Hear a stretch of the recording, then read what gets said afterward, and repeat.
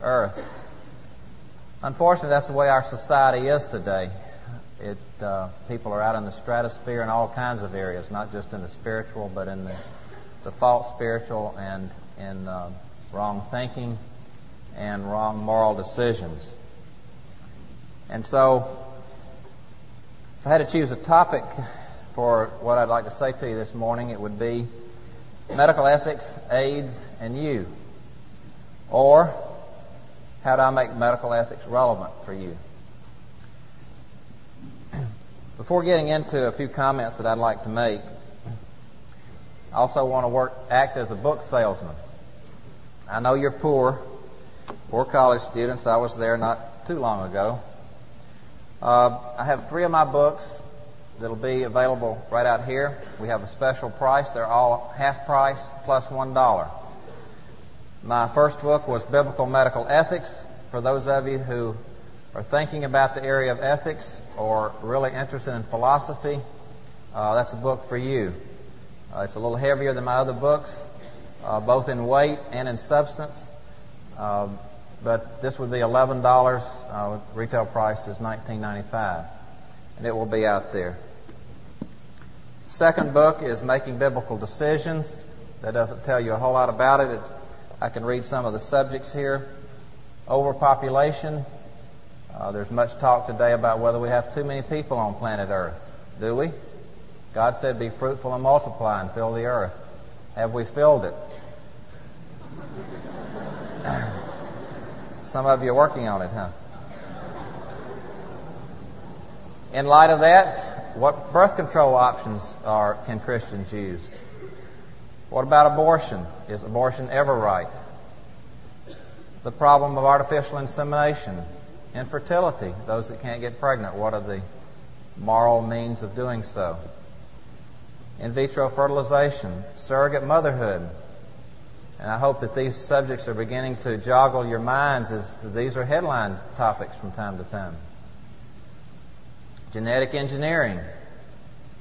Right now, there's a vast research effort underway to plot every gene on the human chromosome. That's a very, very complex task. There's an incredible amount of information in the genetic material. But the project is underway to plot every gene on the human chromosome. And that could have serious implications for us. Quality of life issues. And finally, my most recent book, which Bob mentioned, What Every Christian Should Know About the AIDS Epidemic. Now, since I'm the author, I guess I can brag on it a little bit. But I think you'll find subjects in this book that's not in other books written by Christians or non-Christians. For example, one section, the church and AIDS. Biblical truth in the honor of Christ. What does the church do with the adult with AIDS, with the child with AIDS? What about confidentiality in AIDS? What is the church's responsibility to people with AIDS? And so on. So these books are out there. This is $6. The Making Biblical Decision is $6. As I said, all of these are half price plus $1. You brought your money with you, didn't you? I'll take checks, credit cards. Won't take IOUs. Now, when I was in chapel, I used to take naps. That's one reason I chose the topic of AIDS. Everybody's a little scared of AIDS, not sure of, as Bob says, there's so much information out there, not only in the medical literature, but in the secular literature, in the news media. Almost every night on the evening news, you hear something about AIDS.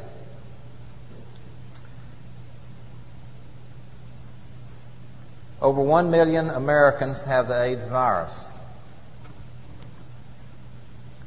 Over 200,000 have AIDS. You're probably aware that it takes several years once the virus gets in a person to affect the body in such a way that the many systems of the body are diseased, and then that's when we use the diagnosis AIDS. So it takes a while. But over 200,000 have been reported to have AIDS. Over 130,000 have already died of those 200,000. Right here in Los Angeles, there are 15,000 reported cases of AIDS. In California, more than 40,000. In my home state of Georgia, in Atlanta, there are over 4,000 cases and almost 6,000 cases in the entire state. So it's everywhere. Now, for some of you, AIDS may be the furthest thing from your mind. But as I said, we have to be honest. There are people here that are going to make mistakes. There are probably people who have already made mistakes. Very sad. Sexual immorality. But you need to know about this subject, and you need to be a little bit worried about it, because there is great danger out there. But the greatest danger to you in the area of sexual immorality is not AIDS. It's other sexually transmitted diseases. And I want to talk about that in a way that relates to God's design for our human lives. How what He has said is not only the right thing to do, it's the best thing to do. And that we in medicine, since the practice of medicine has departed so far from God's truth and God's ways, that we are actually beginning to do things that are counter to God's ways. And AIDS is one example of that. I won't go into specifics on how that is true, but AIDS has not been handled in a way that would be consistent with God's Word. But the other sexually transmitted diseases that are out there, you've probably heard of them. Herpes, chlamydia, gonorrhea, syphilis, trichomonas, and others. Maybe some diseases that you weren't aware could be transmitted sexually. Hepatitis B, for example. When I went to medical school 20 years ago, they taught us primarily about two sexually transmitted diseases: gonorrhea and syphilis. There were two or three others, but they were rare and really a medical curiosity when you did see them. Today there are over 20 very specifically sexually transmitted diseases, and some experts have estimated that there are over 50 diseases that can be transmitted sexually. So that's what the sexual revolution has done for us. One day a week, as part of my job at the Medical College of Georgia, is to work in student health. It's a sad situation when I tell a student that he or she has a sexually transmitted disease. To see their faces fall, to see the implications of that. And then they ask, "But Doc, you can get rid of it, can't you?" And most of the time I have to tell them, no, I can't. We can treat some of the sexually transmitted diseases, but mostly all we can do is make the symptoms a little less, make the effect a little less, and maybe decrease the frequency with which they occur. You've learned a lot in physics and other sciences about physical laws. For example, if you jump off a building, you go splat. Law of gravity, one of God's physical laws for the universe. If you jump into bed with the wrong person, sexually transmitted disease. So I want you to relate between the two. As God has established physical laws, He's established spiritual or moral laws. When we speak in the area of Christianity, of the Bible, moral is more or less equivalent to the word spiritual or biblical. So there are spiritual laws, biblical laws, as there are physical laws, and they have consequences which are just as severe. And that relates very directly to medicine, because we, as physicians, are very often the people that try to put things back together. As Humpty Dumpty fell off the wall, all the king's horses and all the king's physicians couldn't put Humpty together again. Sometimes we can, but many times we can't.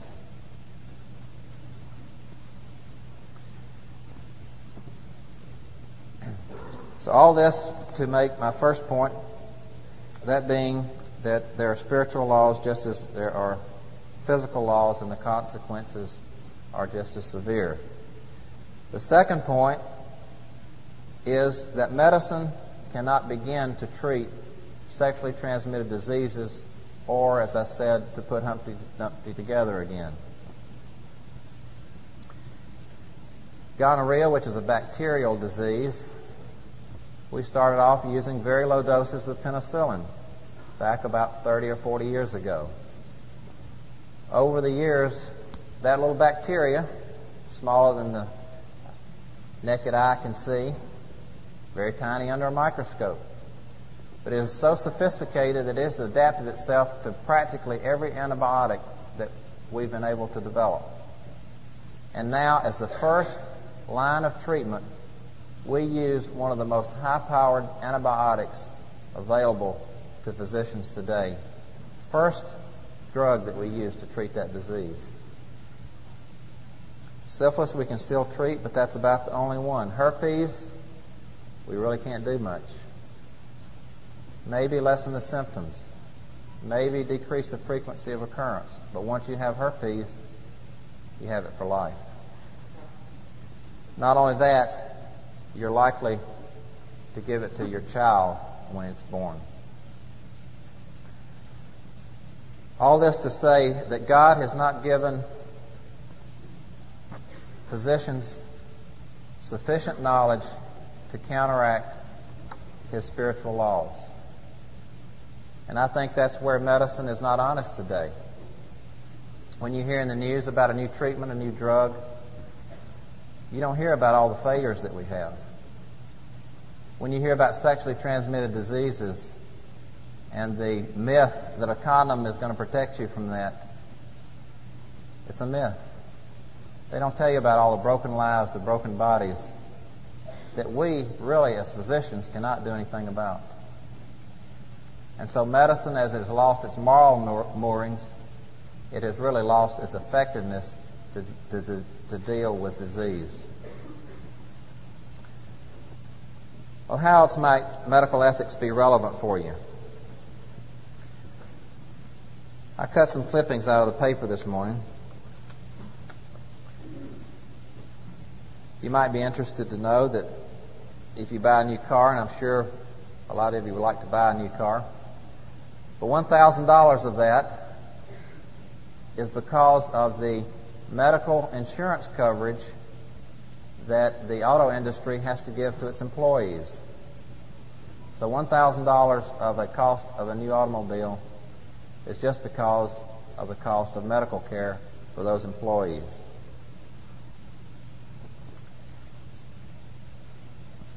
On the front page, it says health care is still too costly for seniors. Big political issue this year about national health insurance. All the presidential candidates are coming up with their own different plans. Another topic, nuclear plant fall. Worried about the effects on the environment of nuclear energy and the byproducts of that. Here's an article on a physician who improperly used infertility procedures to help women get pregnant. You've heard in the news a lot about Jack Kevorkian and his death machine and how he's helped 3 people to commit suicide in that way. In the economics section of the paper, the business section of the paper, says SmithKline may have an antidote, meaning that they have a new drug going to make their stock go up, they hope. In Ireland, you may have heard about the case over there where a girl was raped and they wanted to abort the baby, and it's gone all the way up to their Supreme Court to rule on. And on and on and on. So medical ethics is very relevant. It's becoming more and more relevant. It makes up one of the largest areas of the federal deficit in our economy. There are heart, liver, and lung transplants being done. What are the ethics of those? What about child abuse, parent abuse? Physicians now are being required to report to the state the abuse of a child, the abuse of a spouse, the abuse of a parent. I mentioned world overpopulation. How many people are enough? The problem of IV drug abuse. And today everything is an addiction. If you have a nervous twitch, that can be an addiction. If you smoke cigarettes, you drink too much coffee, people that are sexually promiscuous, all of that has become labeled under the area of addiction. That makes it a medical problem. But maybe it's a spiritual problem instead.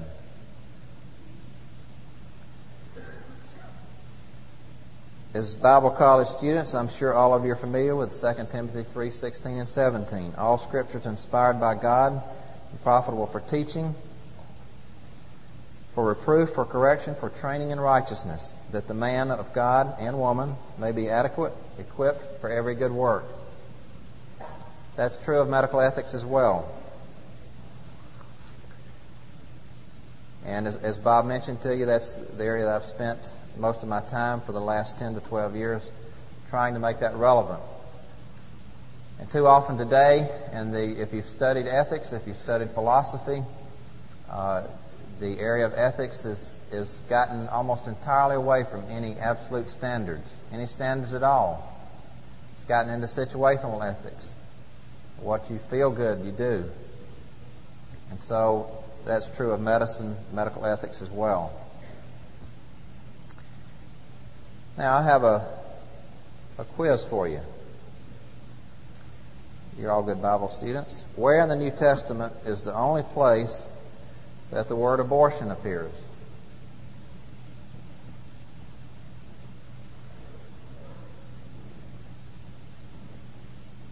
You want me to tell you, right? It is in there. It's in 1 Corinthians 15, verse 8. I'll read both verses 7 and 8. He, that is Jesus, appeared to James, then to all the apostles, and last of all, as it were, to one untimely born, he appeared to me. And that's Paul the apostle speaking. He says he was one untimely born. The Greek word that's used there is for miscarriage. And a synonym today for miscarriage is abortion. Now, unfortunately, that's not in a context that we can use it for medical ethics. But I thought I'd give you a little word of trivia that you might spring on your professors and maybe get one step ahead of them. But the word abortion is in the New Testament. But that's an example of where we have to make certain deductions from Scripture, because there's nowhere in the Bible where it says to kill an unborn child is wrong. There's the 6th commandment, we're not to kill, and then we extrapolate from that to come to the conclusion that it's wrong to do abortions. What are some of the other ways that medicine violates biblical standards? There's the social and political acceptance of homosexuality. If you read Romans 1, it's very clear there that the open presence of homosexuality in a society is God's judgment upon that society. Many people today have asked whether AIDS is God's judgment on homosexuals. That may or may not be. That's somewhat of a complicated issue. I don't think you can say that clearly that it is. But what you can say clearly from Romans 1 is that the presence of open homosexuality, because it says there that God gave them over to these kinds of things, to homosexuality. The family is being divided up. Physicians can treat wives, husbands, children without the knowledge of any other member of the family. In every state in the United States, teenagers, even less than teenagers, 11 and 12-year-olds, can be treated by physicians to get birth control pills, to be treated for sexually transmitted diseases, to be given abortions without the parents knowing about it. So you can see that medicine is contributing and going right along with the ethical degradation that's going on in our society. I want to warn you about that.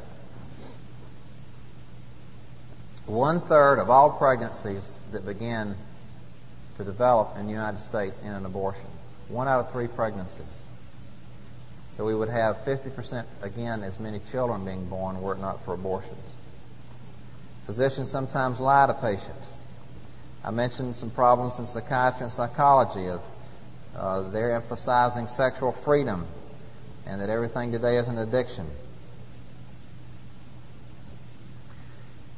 We are taught to be non-judgmental in medical school, that we're not to tell somebody, hey, you may be injuring yourself. You may need to change your lifestyle. You may need to do this.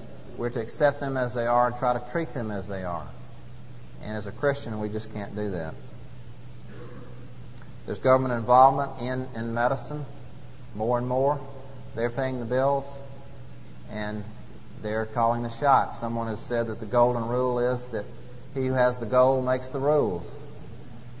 And in the case of medical care, the more the government pays for it with their gold, the more they're making the rules. And physicians more and more becoming just slaves of the state. They're more and more tying their hands to be free to practice good medicine. Babies are being born outside of families. Lesbians are getting artificial insemination. Homosexuals are adopting children. Mothers are having babies for others as surrogate mothers. There's the encroachment of New Age practices into medicine. Numerous conferences right here in California every year that are medical conferences very closely tied with the New Age movement. Transsexual operations going on. Well, we've come from the mountaintop down to the valley, and in some cases we've even gone into the sewer. But that's the way it is. That's the way our culture is. And that's the culture that you're called to.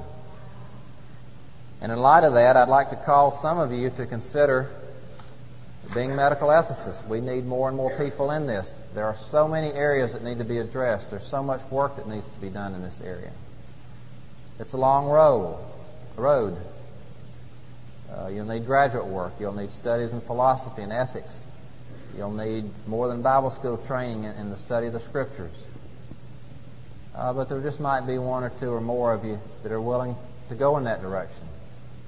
Maybe some of you are being called into medicine. One of the greatest areas of mission work is not necessarily overseas. It's in the area of medical ethics. There are so few of us doing it today. And I've told you so many ways this morning that medicine has departed from biblical values, and we need to get back to that. We need to teach Christians in this area. Too much, too often, too many times, Christians accept what the doctor says.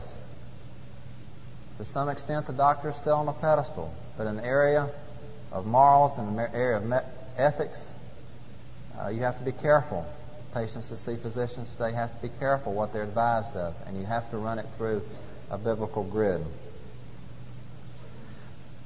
So what I'd like to leave you with this morning is that God has made spiritual laws, moral laws, as well as physical laws. And that medicine today is being dishonest with you in its claim that we could take care of you. It's okay to be sexually free. We can treat those diseases. We can't. Being very honest, we can't. And the further we depart from God's standards, the further that we get away from biblical ethics, the more disease there's going to be. Of course, in one sense, that's good for physicians because that gives us more work.